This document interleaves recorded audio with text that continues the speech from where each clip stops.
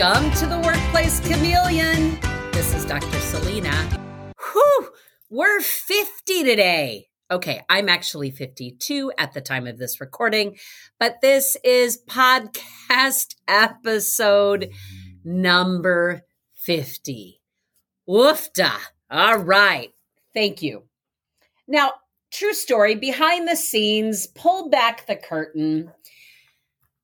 Some of you've heard me say a little bit in episodes, or if we have met face to face, I have struggled with this particular medium. I have been less than enthusiastic about it at some points, and yet every single time I hit record, I love it. And it's been interesting to me to hold both mindsets simultaneously. So if somebody that I know pretty well looks at me and says, "Hey, how's the podcast going?" I have spent the last year and a half looking back at them and saying, not in love with this. And I did that just a few months ago. And as I am confiding in her, now what she didn't know was like she's the 30th, 40th, I don't know how many people I have told that to. I say to her, not in love with this. And I heard the words and I looked at her face and I went, I really need to change my words on that, don't I? She said, like, yeah. Those words are reflecting a mindset that I am the only one that can change that. I know this. Amazingly, this is all related to our content for today. So I held both of those mindsets simultaneously. Like, I want to do this. I love sharing. I love being able to reach out to people in other ways and support your efforts. I love that. And every time I hit record, I'm in. And yet, when asked, that's not what my response was. So how does that relate to what I want to share with you today? I want to focus our time, your investment of effort in listening to this, to the topic of change readiness. Now, when I speak to groups, one of the mantras that I have used for quite some time is change is going to happen. Change ready is a choice. And I ended episode 49 with that same sentiment, getting us ready for this episode. That change readiness is the ability to continuously initiate and respond to change in ways that create a benefit. In our organizations, it might create an advantage. It might minimize some risk. It might help sustain performance, yet while balancing external and internal factors. In the change management workshops that I lead, I've always talked about change is the event. It's the process afterwards that is really hard. We announce a change happens on Monday. That's the event. It's the process of behavior that now adjusts and learns over time that becomes the process. So that is why many other experts out there who write and teach and train on change management will talk about it as a set of processes. Okay, so what does that have to do with our conversation today for change readiness? Well, anytime we go to implement a change effective Monday or an event coming up, and even the process of change management, there are sets of conditions that have to be ready and in place for those to be as successful as they can. That is our change readiness platform. I believe it's a set of practices. At minimum, it's a mindset of how we will respond when change is knocking at our door. So on a scale from 1 to 10, 1 being low and 10 being not only willing and agile to adapt to change that comes your way. Let's even call 10 a seeking it out. Where do you fall on that scale of 1 to 10? You might say to me, it depends. It depends on what topic. It depends on how it's going to impact me. It depends. Well, we know that when we go through big changes together, we have to be clear about what has changed and what has not. We want to set specific goals and milestones to show early wins and progress. We want us to model what we expect from others because, again, people do what people see. And if we can model that, explain it, then we can practice new behaviors together. I love those principles that when we're going through individual and or team change together, there are some core things we can consider as we go through that process from here to there to cross that gap from current state to future state. But what comes first? What comes before that stage to create the conditions so you are most ready to do that? There's so many great authors out there and thinkers around change management. Cotter in Leading the Change Process would outline his 8 steps for leading change. And we spent a lot of time working with them. Others would talk about creating that sense of energy or urgency and bringing people into the conversation and creating that vision for change and engaging those right people. And there's a huge emphasis on the prep of the change so that then when we go out to communicate that, we then adjust and support it and walk others through the process and empowering action. We've already done our thinking about what resistance will we likely see and how will we address it. So then once we're executing it, we're ready to take on those concerns or questions or potential resistance area obstacles. We try to make sure we're empowering people to do their best, creating some early quick wins because that, I'm convinced when we get those, it gives us momentum for what comes next. When we celebrate milestones, even if they're little ones. And every change management expert out there has said in some form, and there's great research to support that, change management initiatives fail like a significant amount of time, like up to 80% of the time at the last stages of that process of building on that change, integrating it into your culture and making it stick, sustain, and repeat. And so if those are our challenges, are there some things that we can do earlier and on an ongoing basis that ups our probability, increases our chances of being able to roll out the change management process better? I really think there is. I really want you to consider the choice of change readiness. Because if that change is going to happen, being ready for it is within our control. What are some things we can do individually and in groups to be most ready for whatever comes our way? Well, certainly there is a choice of attitude there. And when we look at the word attitude, often I describe it in workshops as a set of behaviors directed at something or someone. And so if we say we have a change-ready attitude, it is a selected choice of behaviors, knowing that that change is going to continue to come, but how we then respond to it is within our control. We have to recognize that everything changes and change is constant.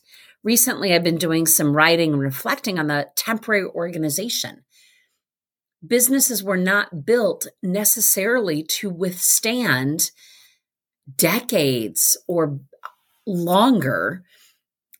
That what happens when organizations and that life cycle of build, maintain, decline, reinvigorate, or close. What are we learning about that business cycle in today's environment?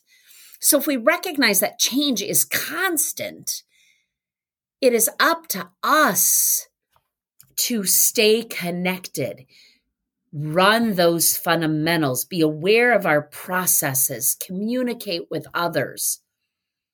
Even as we're not sure, being optimistic, even if you are not currently feeling it. Now, I don't want some fake rose-colored glasses enthusiasm, but we can choose how we look at something. So it does take some self-reflection. One of the ways that we can strengthen our change-ready muscles is to continue to learn new things. I am continuously pulling articles, videos, audio from other disciplines. Yesterday, I was listening to a speaker on economics. Economics is not my thing. However, she's tying her substantial research in economics to gig work. Ooh, that is my thing, right? So I wanted to hear some of her lectures on economics so I could understand some of her thought processes that then help me understand what is happening in this gig economy while we are trying to undo or reframe traditional employment models. I learned some new things. And I'm always looking outside of my space to just gain some new insight. That helps me stretch my change-ready muscles to know I may not know what's coming at me, but that I've built that core set based on strength to go, that's interesting. What are we going to do with that? I do believe we need to ask questions often. I believe we process those better when we write things down and just really looking for those opportunities to help others cope with change. Some of our early episodes have talked about my areas that I'm passionate about around how we grieve change, and based on the Kubler and Ross models, we go through those stages of adjustment. So we know change is here to stay, right? That is part of the human condition. And it's going to remain relentless in the rest of our work careers. So consider what you can do now to build those stronger change muscles to adapt and respond to future change. I think it's good for us to consider how we demonstrate resilience when we are faced with unfamiliar or challenging circumstances. I want us to recognize that a current state is not sustainable, which will always drive new changes into a system. I want us to be able to function with flexibility, knowing that current roles in our teams will face new responsibilities periodically, and we have to get people ready for that and prepare them for the fact that frequent reassignment and reordering of priorities is normal. We recognize that a continuous flow of unplanned activities is the price, is the norm for today's organizations. So what we're trying to do is constantly engage in initiatives while creating more diverse ideas, working more in cross-function and cross-train teams, focusing ultimately on the success, not as much on what I love I've noted as discomfort on getting there. We do need to address issues and problems and roadblocks sooner, showing a desire to experiment, yet tolerating ambiguity. There are just some days we don't know. Okay, does anyone else here struggle with ambiguity? I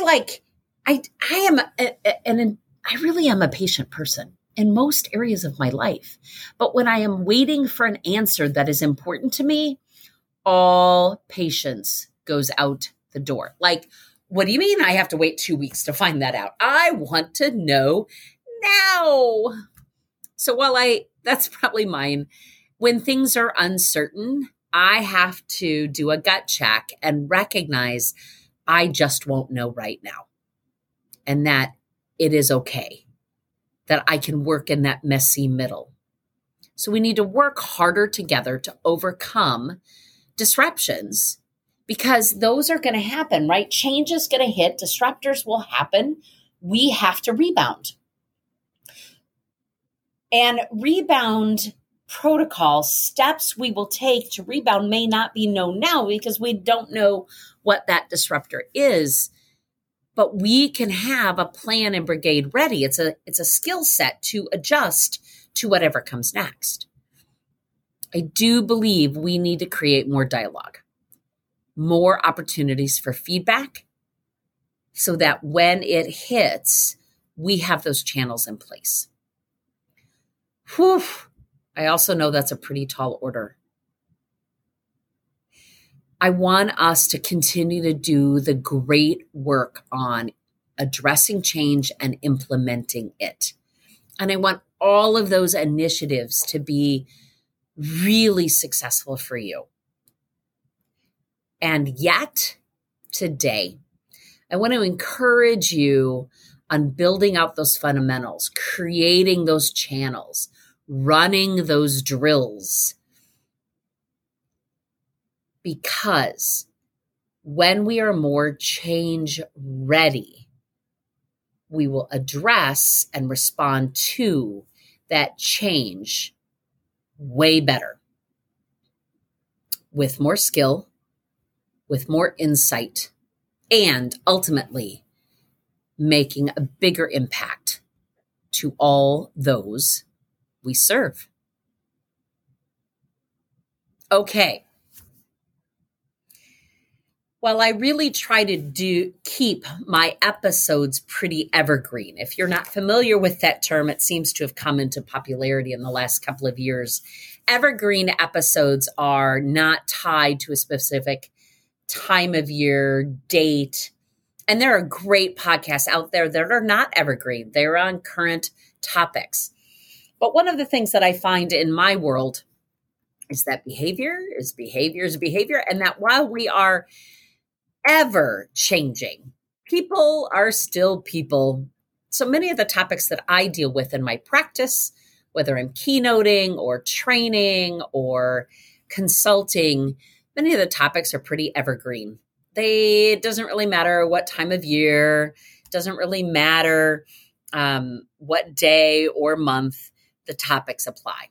However, I'm going to switch that up today. Today happens to be in the month of December 2022. And we have made some pretty significant decisions within our team here at the Pearman Group for 2023. So I am super excited. I really am. I'm a little nervous too. True story. I'm a little nervous. Okay, I'm a lot nervous. We will have new podcast episodes in 2023. We are also rolling out the Workplace Chameleon courses and publications. What does that mean for you? You will be able to log on to our new learning management system that we are supporting and sponsoring and pick up a video course from me. You will be able to access some resources for free. You will also be able to purchase other resources so that we can support your ongoing learning. And it's taken me a while to get used to this because I'm like, there's so much content out there, right? And now I've had a number of just really important people in my life look at me and say, but we want to hear your voice in this. We see you live. We want some support in between. Then we want to have you back on site live. But meanwhile, can you share some stuff with us? So we are setting up some mechanisms to do that. We're super excited to share those with you. And thank you. Thank you for being on this journey with us. I can't wait to tell you more. So stay tuned.